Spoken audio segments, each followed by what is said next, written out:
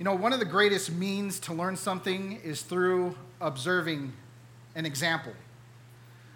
I mean, this has been true in my life because a lot of what I've learned hasn't been because I've watched a lecture or because I've read a book or watched a video, but a lot of it's been by observing the life of another saint.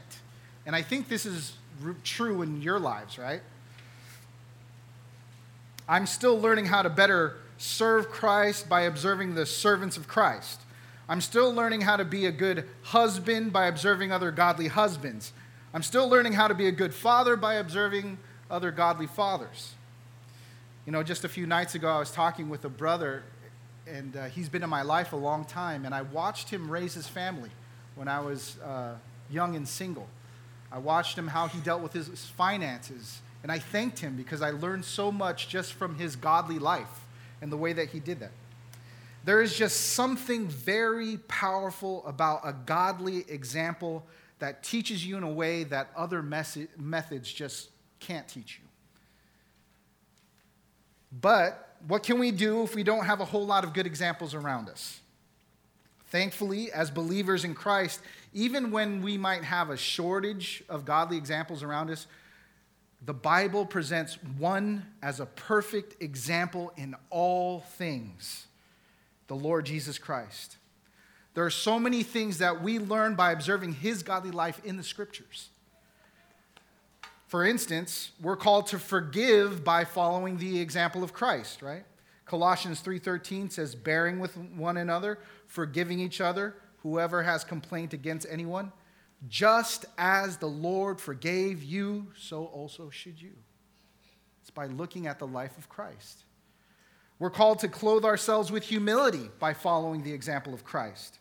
Philippians 2 says, do not merely look out for your own personal interest, but also for the interest of others. Have this attitude in yourselves, which was also in Christ Jesus. We learn humility by looking at Christ and his example. We're called to endure suffering with joy by following the example of Christ. 1 Peter 3 says, for it is better if God should will it so, that you suffer for doing what is right rather than doing for what is wrong. Why? For Christ also died for sins once for all, the just for the unjust. Why can you endure suffering? Because you look at the Son, and that is exactly what he did for our well-being. We learn so much just by observing the life of Christ. And today, we're going to look at another way that we can learn from Christ's example. And we're going to be looking at the prayer life of Jesus. Now, Jesus clearly taught us how we ought to pray. In Luke 11, the disciples observed Jesus in prayer, and they were so moved by his example that the disciples said, Jesus, teach us how to pray, right? And that's a great text. And we're not going to go through that today. But there's much more we can learn by looking at the prayer life of Jesus. And one lesson that becomes abundantly evident in observing Christ's life is the priority of prayer. So the title of today's message is this: Follow Jesus' Priority of Prayer. And we're going to be looking at 5 reasons why we ought to prioritize prayer in our lives. And here's the first one. First, prioritize prayer in order to commune with God. Prioritize prayer in order to commune with God. And we see this portrayed very early in Christ's life. Turn to Luke 2. This is the only account that we have in the Gospels of Christ's early life. Luke 2. Now, this isn't specifically a prayer passage, but we're going to see this priority of communing with God. Luke chapter 2, beginning in verse 41, it says this: Now his parents went to Jerusalem every year at the feast of the Passover, and when he became 12, they went up there according to the custom of the feast. And as they were returning after spending the full number of days, the boy Jesus stayed behind in Jerusalem. But his parents were unaware of it, but supposed him to be in the caravan, and went a day's journey, and they began looking for him among the relatives and acquaintances. When they did not find him, they returned to Jerusalem looking for him. Then after 3 days, they found him in the temple, sitting in the midst of the teachers, both listening to them and asking them questions. And all who heard him were amazed at his understanding and his answers. When they saw him, they were astonished. And his mother said to him, "Son, why have you treated us this way? Behold, your father and I have been anxiously looking for you." And he said to them, "Why is it that you were looking for me? Did you not know that I had to be in my Father's house?" All right, so parents, can you relate to this story? Have you ever forgotten your child somewhere? Yeah, so we get this. But this situation is a little bit more intense than just being late picking up your child from soccer practice, right? The story tells us that they had already went a day's journey back. It was a day before they realized that they had actually forgotten Jesus.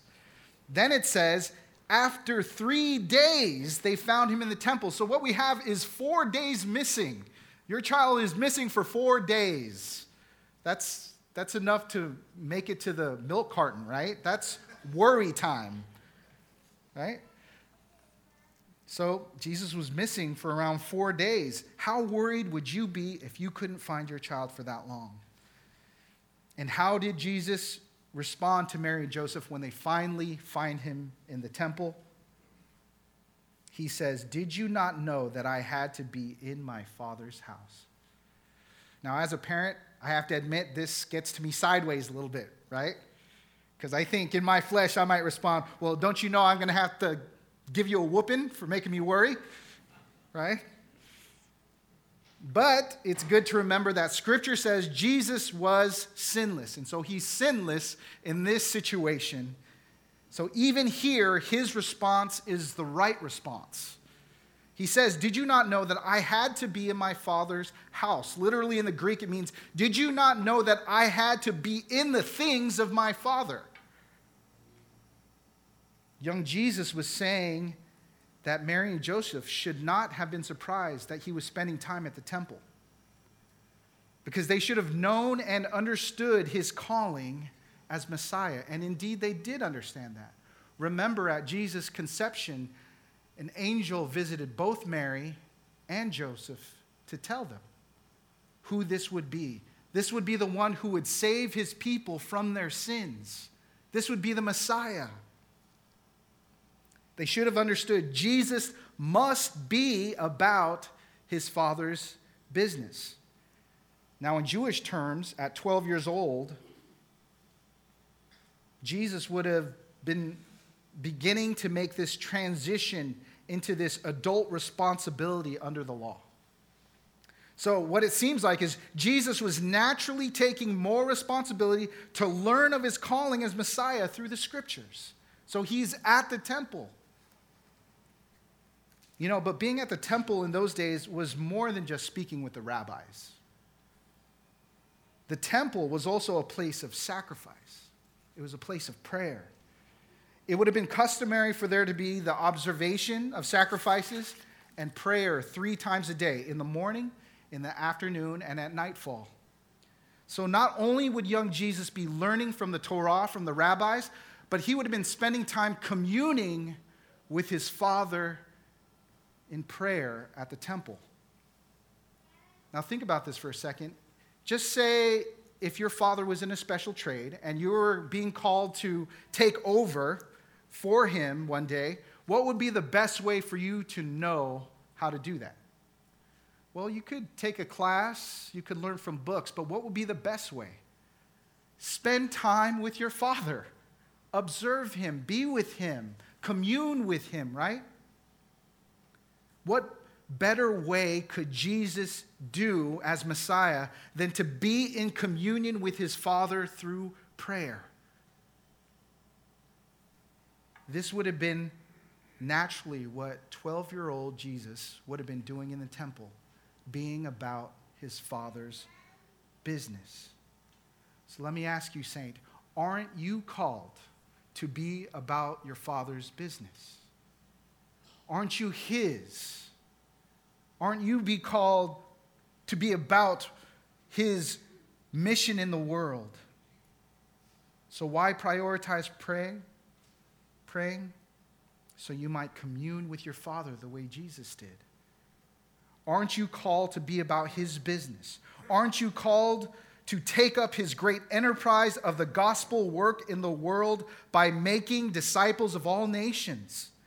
Then you must be with him and you must speak with him. And this is what Jesus learned in his early life. And if this is what Jesus knew early, that to be Messiah, he must be with his Father, how much more us, that we need to spend time with our Father? Now, what does that look like lived out? There are a number of ways, but how about when you wake up in the morning, rather than immediately rolling out of bed, jumping in the shower, starting the day's routine, maybe you spend time to thank God for a good night's rest. Maybe you can start out by praying, God, today is a new day to live for you. I am thankful that I've been bought by the precious blood of Christ and that I'm reminded that I'm not my own. I want to start today just being reminded that I'm to be about your glory and your business today. So help me to commune with you right now. Help me to draw near to you through prayer and the word. Let me be about your kingdom in the way that I live today. That's what that looks like. So prioritize prayer in order to commune with your Father, in order to commune with God. So we need to be praying in order to commune with God, but we also need to pray in order to be equipped to do the work that God has for us, to be equipped for the work God has for us. So second, on your notes, prioritize prayer to be filled with the Spirit to do God's work.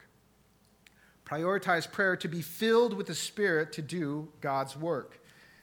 And we see this portrayed in Jesus' prayer at his baptism. Looking at Luke chapter 3 now, it says in verse 21, "Now when all the people were baptized, Jesus was also baptized. And while he was praying, heaven was opened, and the Holy Spirit descended upon him in bodily form like a dove. And a voice came out of heaven, 'You are my beloved Son, in you I am well pleased.'" Now, Jesus' baptism is recorded in 3 of the 4 Gospels, but Luke's account here is the only account in which we see that Jesus was praying at his baptism. Now, why would Jesus be praying at his baptism? Well, if we think about it, this event is a special event. This event marks the beginning of Jesus' public ministry. It was the inauguration of his ministry work as the Messiah. If you turn for a second to Matthew 3, it gives us a little bit more background of why Jesus is being baptized. Matthew 3, verse 13. It says this, "Then Jesus arrived from Galilee at the Jordan, coming to John to be baptized by him. But John tried to prevent him, saying, 'I have need to be baptized by you, and do you come to me?' Verse 15, "But Jesus answering said to him, 'Permit it at this time, for in this way it is fitting for us to fulfill all righteousness.' Then he permitted him." So John the Baptist was understandably confused why Jesus wanted to be baptized by him. The center of John's ministry was the proclamation of this one, to make ready the way of the Lord. He preached that after him was coming someone who is mightier than he, whose sandal that he's unworthy to untie. So John viewed himself as a servant to Jesus, a servant to Christ. So how could Jesus be possibly asking him to baptize? John asks, "I have need to be baptized by you, so do you come to me?" And how does Jesus answer? Well, he tells us, "Permit it at this time, for in this way it is fitting for us to fulfill all righteousness." There's a lot packed in that statement. Jesus didn't deny that this was strange, okay? It was strange for him to request to be baptized by John. Why? Because John's baptism was a baptism of repentance. He was calling people to turn away from their sin and turn to God. But Jesus is what? The sinless one. So Jesus made clear why he was being baptized. It was not to repent of any sins that he had of his own. No, it was to fulfill all righteousness. He had begun his ministry to fulfill his messianic role, to fulfill all righteousness as the Lamb of God who would take away the sins of the world. Do you see that? Jesus would have to live a perfect righteousness so that he could impute to you that perfect righteousness so you could stand before God. That's what he's doing right here. He starts it right here.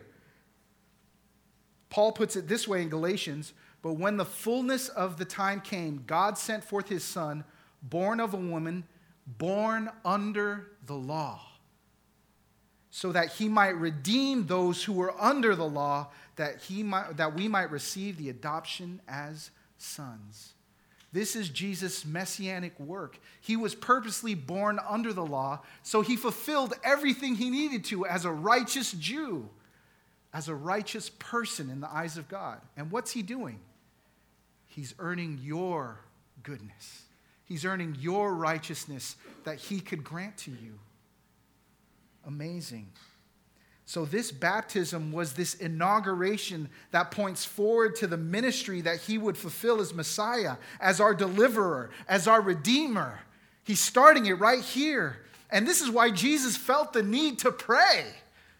I know what I'm doing in this moment.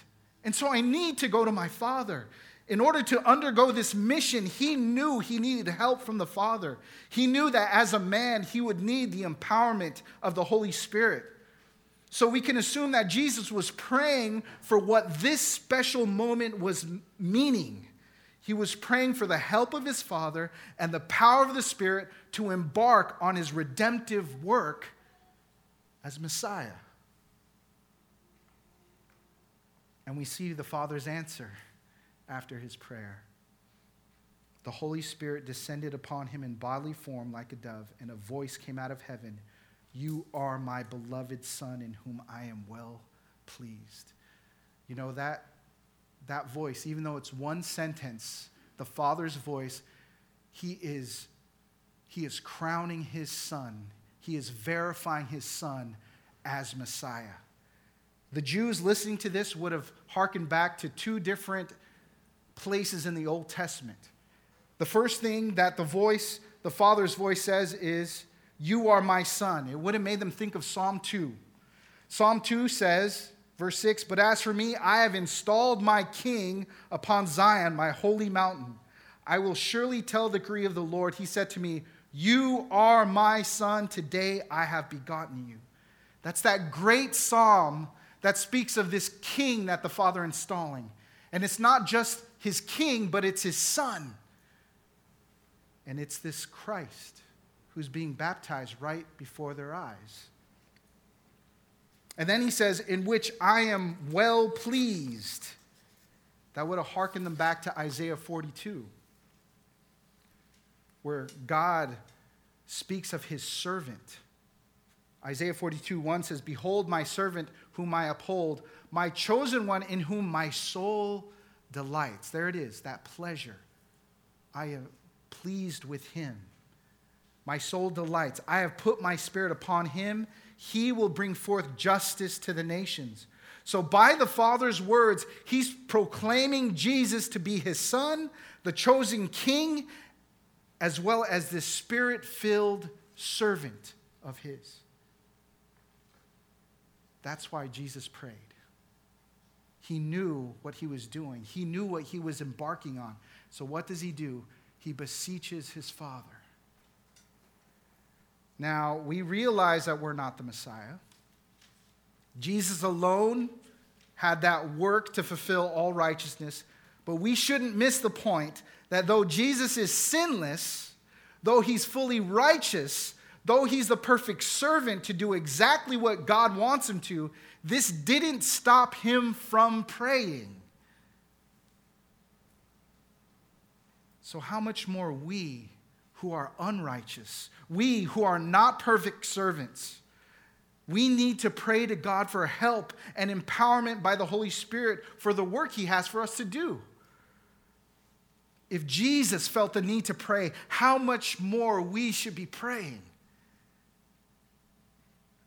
Aren't we told that we were made in His workmanship, created in Christ Jesus for good works, which God prepared beforehand that we would walk in Him? So how can we possibly do that? How can we possibly walk in the good works that God has gave us unless we have empowerment by the Holy Spirit? We will be able to walk in the good works God made for us only when God gives us help and only when He empowers us by the Spirit. So we need to ask Him in prayer. We must go to Him. Now, you would agree that God's called every believer to make disciples of all nations. Amen? And that involves proclaiming the truth of the gospel to sinners. That's our calling. That's the good works we must walk in. Now, notice what Spurgeon says about how, when we share this with people, how helpless we are. This is Spurgeon. He says this: I shall not attempt to teach a tiger the virtues of vegetarianism, but I shall as hopefully attempt that task as I would to try to convince an unregenerate man of the truths revealed by God concerning sin and righteousness and judgment to come. These spiritual truths are repugnant to carnal man, and the carnal mind cannot receive the things of God. Gospel truth is diametrically opposed to fallen nature. And if I have not a power much stronger than that which lies in moral persuasion or in my own explanations and arguments, I have undertaken a task in which I am of sure defeat. Except the Lord endow us with power from on high, our labor must be in vain, and our hopes must end in disappointment. Do you see what he's saying? You have a work to do, don't you? As God's people, as ones left here to bring the gospel to the world. And we are totally helpless on our own unless we have what? God's power. The power of the Spirit to help us, to move in a hardened heart. We won't be able to do anything. So how much more we must prioritize prayer. So what does this look like lived out in our lives? How about before you embark on that ministry night, or before you seek to share the gospel with somebody, maybe you pray, Dear Father, my desire is to seek your kingdom first, and I'm about to serve you through the gifts that you have given me. I realize that apart from your help and the empowerment of the Spirit, I will not be able to do anything of everlasting worth. So help me abide in Jesus right now as I serve you. Would you fill me with your Spirit to proclaim your gospel with clarity and with power? Would you please help me walk in the good works you have prepared for me today so that you would receive the glory in my life? That's what this looks like. That's how we should pray. So prioritize prayer to be filled with the Spirit to do God's work. So we pray to commune with God. We pray to be filled with the Spirit for God's work. But we pray also in order to battle temptation. We pray in order to battle temptation. So third on your notes, prioritize prayer in order to battle temptation.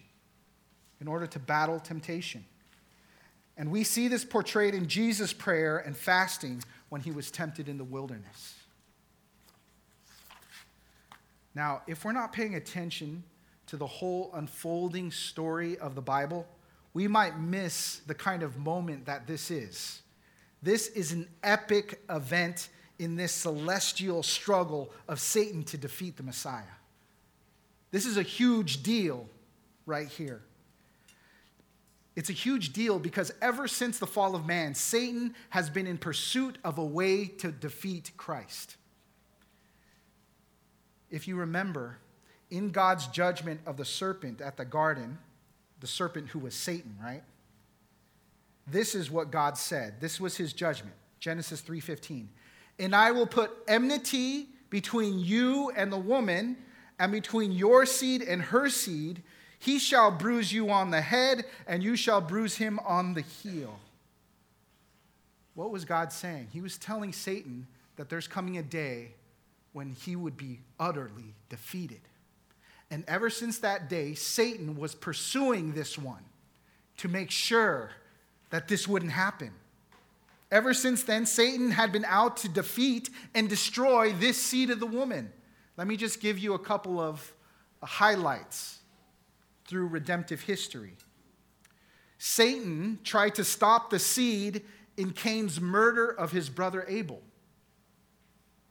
But God allowed Seth to be born. Satan tried to stop the seed in corrupting the world with sin, yet God allowed Noah and his family to be preserved through the flood judgment. Satan tried to stop the seed in uniting the known world under one language and purpose at the Tower of Babel. Yet God confused the language, and he chose one man, Abraham, to carry his promise. Satan tried to stop the seed by using Esau's hatred to murder his brother Jacob. But God strived with Jacob to humbly reconcile him with his brother. Satan tried to stop the seed by using Pharaoh to kill every male Hebrew child in Egypt, but God intervened by delivering and raising up Moses. Satan tried to stop the seed by using Athaliah to destroy all the royal offspring of the house of Judah, but God allowed one boy to stay hidden in the temple for 6 years, and Joash was spared to carry on the line. Satan tried to stop the seed through a man named Haman, who decreed to kill all the Jews. But God used Esther and Mordecai to spare the nation. See, Satan's been doing this since the very beginning. And now we see the very showdown between them right here. Because here in the gospel, the seed has come. Christ has arrived. And they're facing off. And Satan sees the seed as a man. And the man, Christ Jesus. This is of epic proportions. This is the showdown to end all showdowns. So in Matthew 4:1, it says, "Then Jesus was led up by the Spirit into the wilderness to be tempted by the devil." Now, when you think of the Spirit's leading, you think of him leading you into good things, right? Things like leading you into blessing, into peace, into obedience, into glory. But here we see the Spirit's primary purpose. He led Jesus into the wilderness for what? The express purpose of him being exposed to Satan's temptations. If Jesus would be the conquering Messiah for us, he'd have to overcome Satan's temptations. And I believe that Jesus knew this showdown was coming. He understood what his role would be as the Messiah. He knew that Satan was hungry to prevent him from doing his Father's will. He knew what he was called to do in his 3-year ministry. He was supposed to preach the gospel to the poor, to proclaim release to the captives, and recovery to sight to the blind, and to set free those who are oppressed, Isaiah 61. And that Satan would try to stop him at every corner. So what did Jesus do in preparation? He knew this was coming. What did he do to prepare? Did he call a legion of angels to defend him? Did he arm himself with spiritual relics to protect him? Did he engage in some fantastical spiritual warfare by binding and rebuking demons? Nope. What did he do? He prayed and he fasted.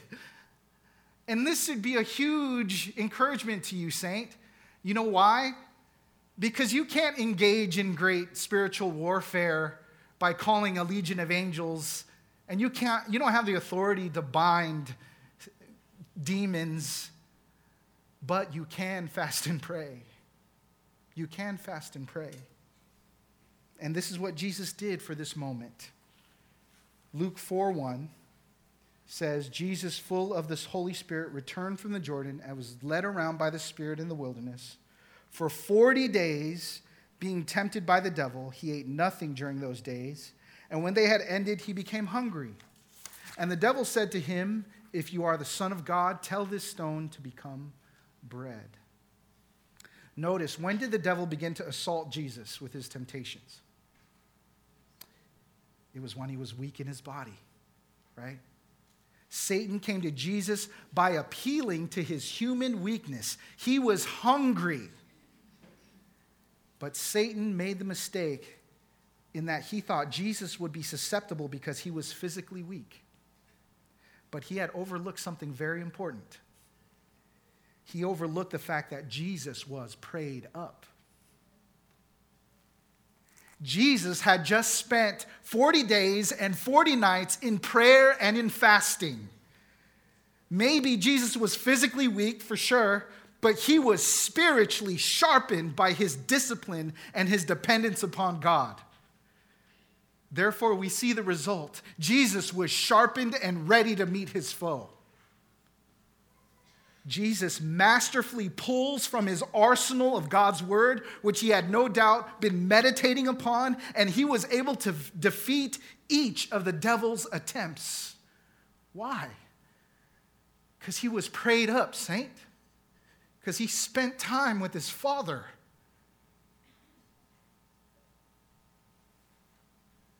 Don't you need to be prayed up?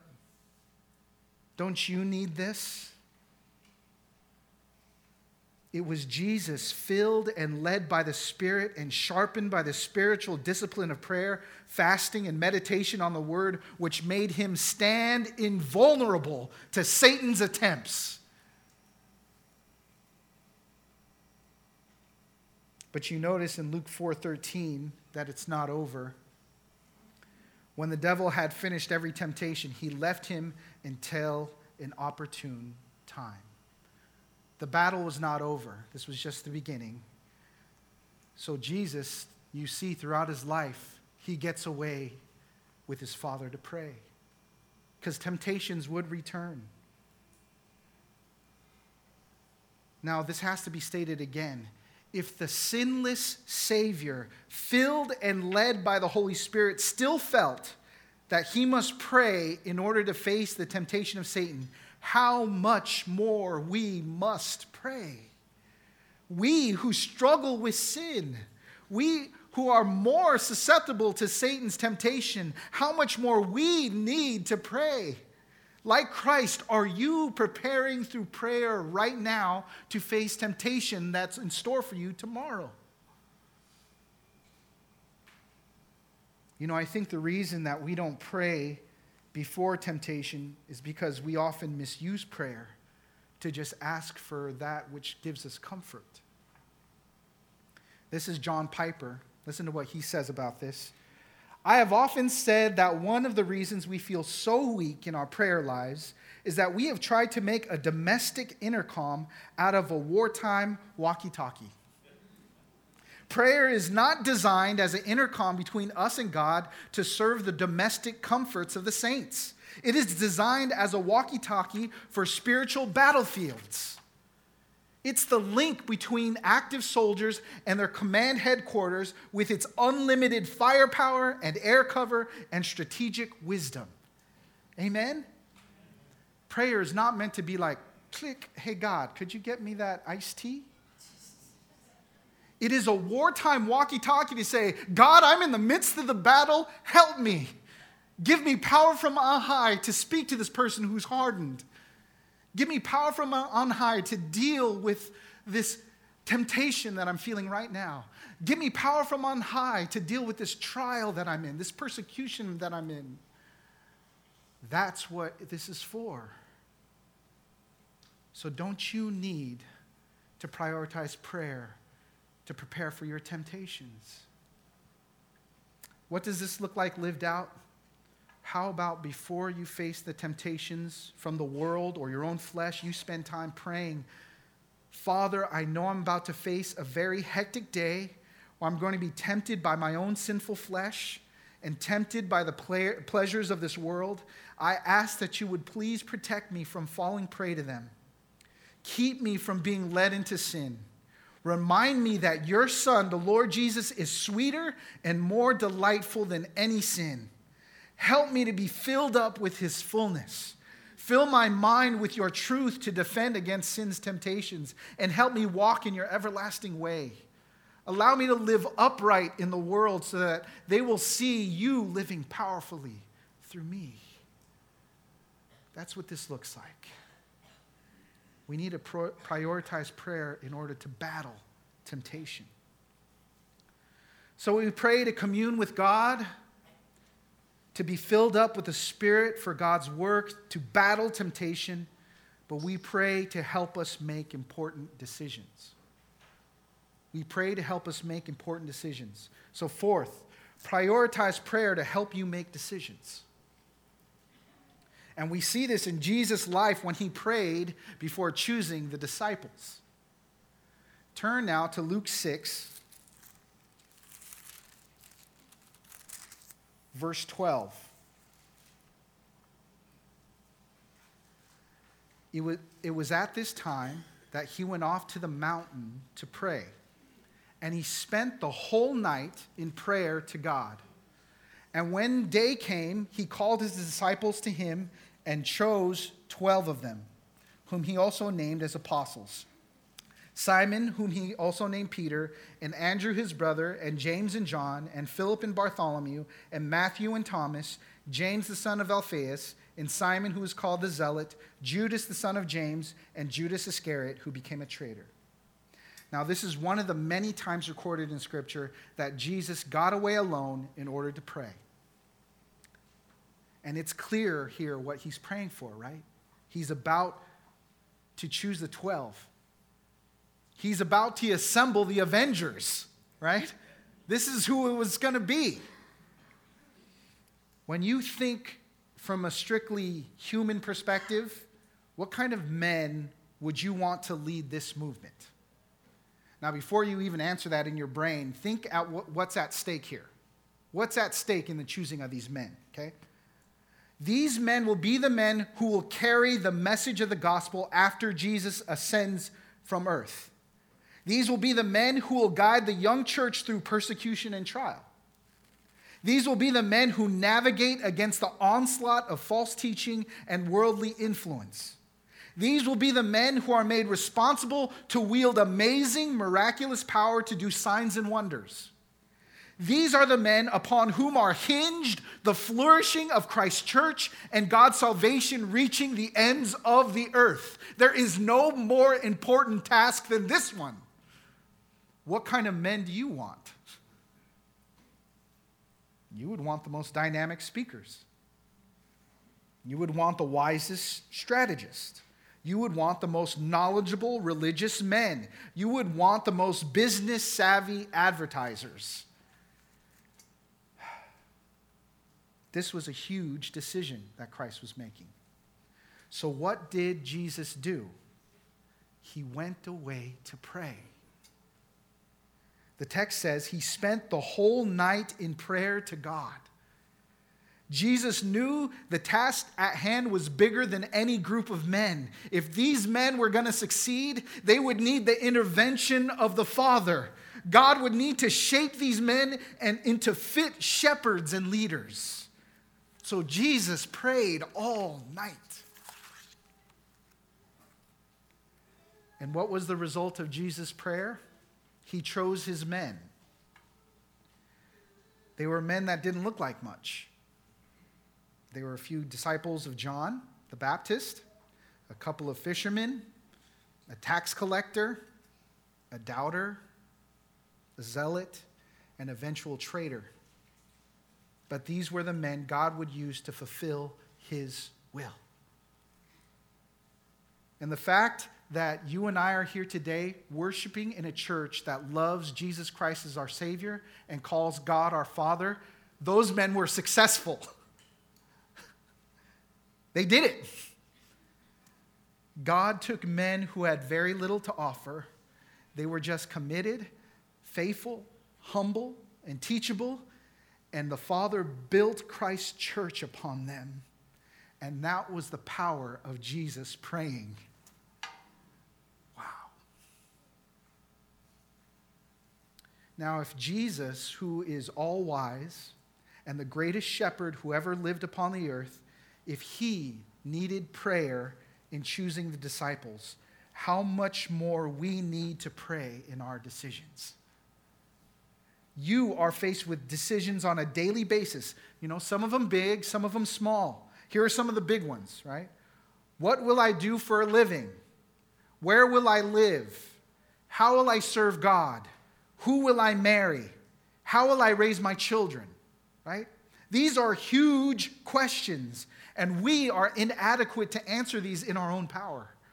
We must be committed to pray. Like Jesus, we must prioritize prayer in our decisions. So what does this look like lived out? When you're faced with an important decision, start with prayer. Start with prayer. Pray this way: God, I have a very important decision coming up, and I do not want to presume the answer without you. Please lead me to the right resources to bring me to the answer that most glorifies you. Use your word to instruct me. Use mature and experienced saints in my life to counsel me. Help show me your will through my desires as I walk obediently to you. I want to be like Jesus when he prayed before choosing the 12. Help me to persist in asking you until you make your way clear. Let me make the decision that will be best for your glory and for my good. That's what this looks like. We must prioritize prayer to help make decisions. So we pray to commune with God. We pray to be filled with the Spirit for God's work. We pray to battle temptation.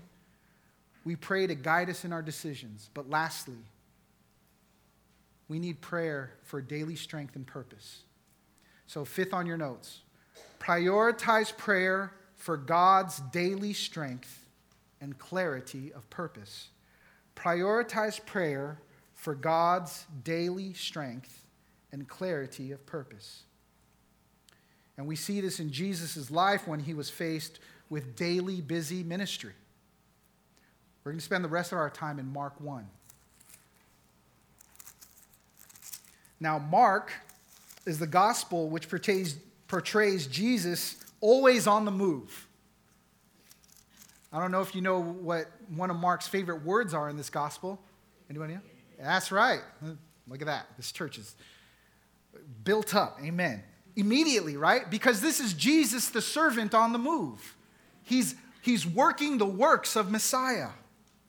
The accounts quickly move from one action to another because Mark wrote this in order to portray Jesus as the great servant of God at work. And the key verse to Mark is 10:45, for even the Son of Man did not come to be served, but to serve and to give his life a ransom for many. And here in Mark 1, we read of a typical day of ministry in the life of Christ. Our text that we're going to be looking at is Mark 1. Look at verse 35. In the early morning, while it was still dark, Jesus got up, left the house, and went up away to a secluded place and was praying there. Simon and his companions searched for him. They found him and said to him, "Everyone is looking for you." He said to them, "Let us go somewhere else to the towns nearby so that I may preach there also, for that is what I came for." Well, the first thing we need to notice is the context of this prayer that Jesus has. Jesus is coming off of an extremely busy ministry day. Okay, let me recount it for you a little bit. The day before began at the synagogue of Capernaum, and people were amazed at the way that Jesus taught with authority. Back in chapter 1, verse 21. At the synagogue, there was a man with an unclean spirit. Jesus served that man by casting the demon out of him. After that, they went to Peter's mother-in-law's house, where she was sick with a fever. So Jesus healed her. And then it started some commotion. Seeing that Jesus was there healing many people in the town, they started to bring all who were ill, all who were demon-possessed, and they were at Peter's mother-in-law's doorway. It says this in Mark 1:32, when evening came after the sun had set, they began bringing to him all who were ill and those who were demon-possessed, and the whole city had gathered at the door. Now picture that. Jesus was already busy all day with ministry, and he thinks he might be all done. And then he steps out the door of this house, and he sees the whole city there with a bunch of sick people and a bunch of demon-possessed people. And it describes it as like the whole city is there. Wow. Ministry had gone all day, and now with the sun setting, all of Capernaum was at the door of Peter's mother-in-law's house. And we don't know when Jesus was able to finish ministry that day. We don't even know how much sleep that Jesus got, but we can bet that it wasn't a whole lot. He was ministering all day and most likely all night. Now, coming off of a ministry day like that, what would you do? Yeah, I need a day off. I am beat. I am doing nothing today. I earned a break, right? And there is reason for us to get rest. We do need that. I don't want to speak against that. We do need rest, but notice what Jesus does. What do we see Jesus do in verse 35? In the early morning, while it was still dark, Jesus got up, left the house, and went away to a secluded place and was praying there. Amazing. What an amazing Savior we have. You see, while we would be tempted to take a break from all things ministry, Jesus takes up to pray. If the Lord Jesus, who is fully sinless and righteous, sees the necessity to pray in the midst of ministry, how much more we must be praying. Christ, being busy, pressed in by so many responsibilities, did not cause him to neglect his private prayer to his Father. Instead, he intensified his prayer. Now, where does he go? While it was still dark, when did he go? It was still dark. It's probably sometime before 5 a.m. because it was long before the sun came up. Where did he go? Jesus didn't just find a quiet place in Peter's mother-in-law's house. He didn't even just go somewhere within the town. He went to a secluded place and was praying there. Now notice what Jesus didn't do, and I am convicted just as you are. He did not just take 5 or 10 minutes out of the day to go over a few in his prayer list. He didn't just pray when it was most convenient for him. Jesus set aside time early in the morning. And more than that, he made every effort to go somewhere where he would not be interrupted or bothered for this very important and solemn spiritual discipline. He committed himself to pray. Pastor H.B. Charles said this about Jesus in this moment. Jesus started his day with prayer. You should start your day with prayer if you want God to be obviously present, actively in charge, and dynamically at work throughout the remainder of the day. Prayer must be a matter of discipline and sacrifice, not a matter of convenience. Man, that hits me right in the gut. So we know Jesus is praying coming off of a very busy day and a tiring day of ministry, but he does not use that as an excuse to slack from communing with his Father. But we also notice something else. Jesus is not praying in response to any ministry crisis. He's coming off of a very successful day of ministry. Everything is going great for him. Man, don't we tend to reserve prayer for the times that we think we really need something? Don't we reserve prayer when there's some crisis that kind of push us to finally pray? Like that's our final thing that we have to do? Well, that's not the way Jesus prayed. Jesus didn't just pray to response to crisis. He didn't just pray to get things in emergency. Jesus knew he needed fresh strength and perspective from God every day. He prayed even though everything was going well. He didn't lean on grace for yesterday. He sought new grace for today. What a rebuke that is to us, isn't it? If Jesus prays this way, how much more we must be praying, even when things are going well. May God help us not to neglect our needed and essential time of prayer. Now look at Mark chapter 1, verse 36. What happens after this? Jesus is gone praying. Now sun rises, right? Mark 1:36. Simon and his companions searched for him. They found him and said to him, "Everyone is looking for you." So when the sun rises, the disciples wake up. They find that all of Capernaum has returned in order to be healed and witness Christ's signs and wonders. And then they start looking around for Jesus and they say, "I can't find him." They lost Jesus. So as a result, they create this search party to find where Jesus is. And it doesn't say how long they were looking for him, but it probably took them a long time because where's Jesus? In a secluded place. He purposely does not want to be found. So it probably took him a while before they got to him. Now, in Simon's response, there's a little bit of attitude there, right? Everyone's looking for you, right? You got to read between the lines a little bit. Put on your sanctified imagination. If you read between the lines, you see they're saying, "Jesus, you're not where you're supposed to be."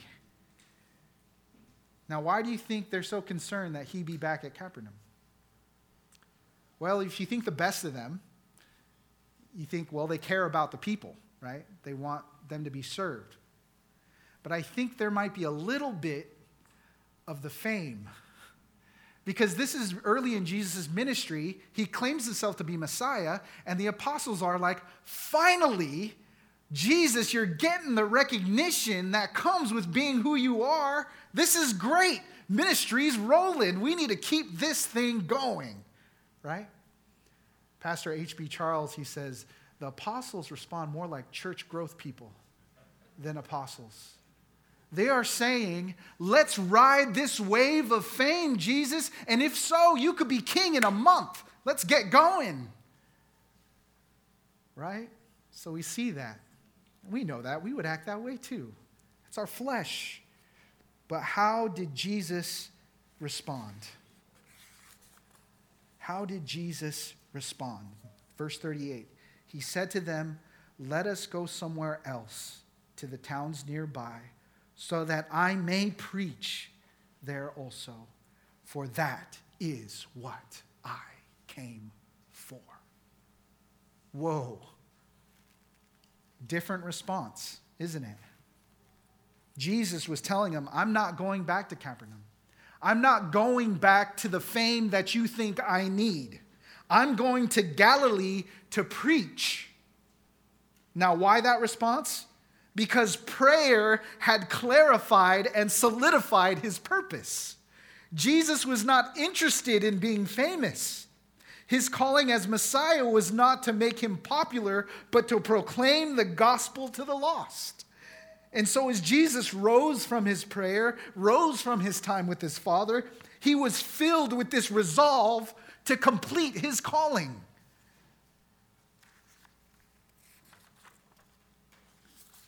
He had new resolve to do exactly what the Father wanted him to do. Isn't that what you need? Isn't that what you need? Do you need daily strength for new grace for what God's called you to do today? Do you need clarity? Do you need resolve to do God's will? Then you must pray, saint. It was Jesus' private devotions that fueled his public ministry. Let it be your daily private devotions that fuel your ministry to the glory of Christ. We need this. So let me ask you, when is the last time you sacrificed something important to you in order to pray? When was the last time you separated yourself from others in order to focus on time with God? When is the last time you spent a long, extended time in prayer? When is the last time your prayer turned into a meaningful time of worship? And I'm preaching to myself, saints. Are you willing to exercise self-denial in order to pray this way? Are you willing to say no to the TV to do this? Are you willing to say no to outings with friends? Are you willing to say no to hobbies you enjoy so that you can say yes to the priority of prayer? This is what Jesus did. He did this to be the Messiah that we need. Aren't you willing to do the same to live for him? Prioritize prayer for God's daily strength and clarity of purpose. So, I pray that today you saw the powerful example in the life of Christ of why we should prioritize prayer. Do you believe that you need to be about your Father's business? Then be like Christ and commune with your Father in prayer. Do you believe you need to be filled with the Spirit in order to do your Father's work? Then be like Christ and seek power in the Spirit through prayer. Do you believe you need help and protection in your battle with temptation? Then be like Christ and pray to prepare yourself for war. Do you believe you need wisdom to make decisions in your life? Then be like Christ and pray for guidance and wisdom to make those right choices. Do you believe you need God's daily strength and clarity of purpose? Then be like Christ and commit to pray, seeking grace for another day of service and resolve to do God's will. And I will add on this.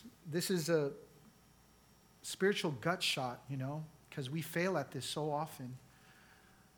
But there is sweetness that Jesus paid it all so that we can do this.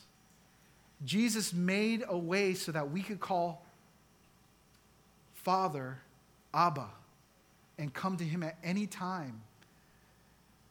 And the expectation in Hebrews is that we can come to the throne at any time. There's this sweetness and delight in going to him. So yes, we may be convicted to pray, but don't forget there is delight in the coming. There's delight in the going to the Father. So may we do that in our lives. Amen? Let's pray. Father, we thank you for letting us see your Son in his daily life. And what we see is he is a man, the God-man, at prayer.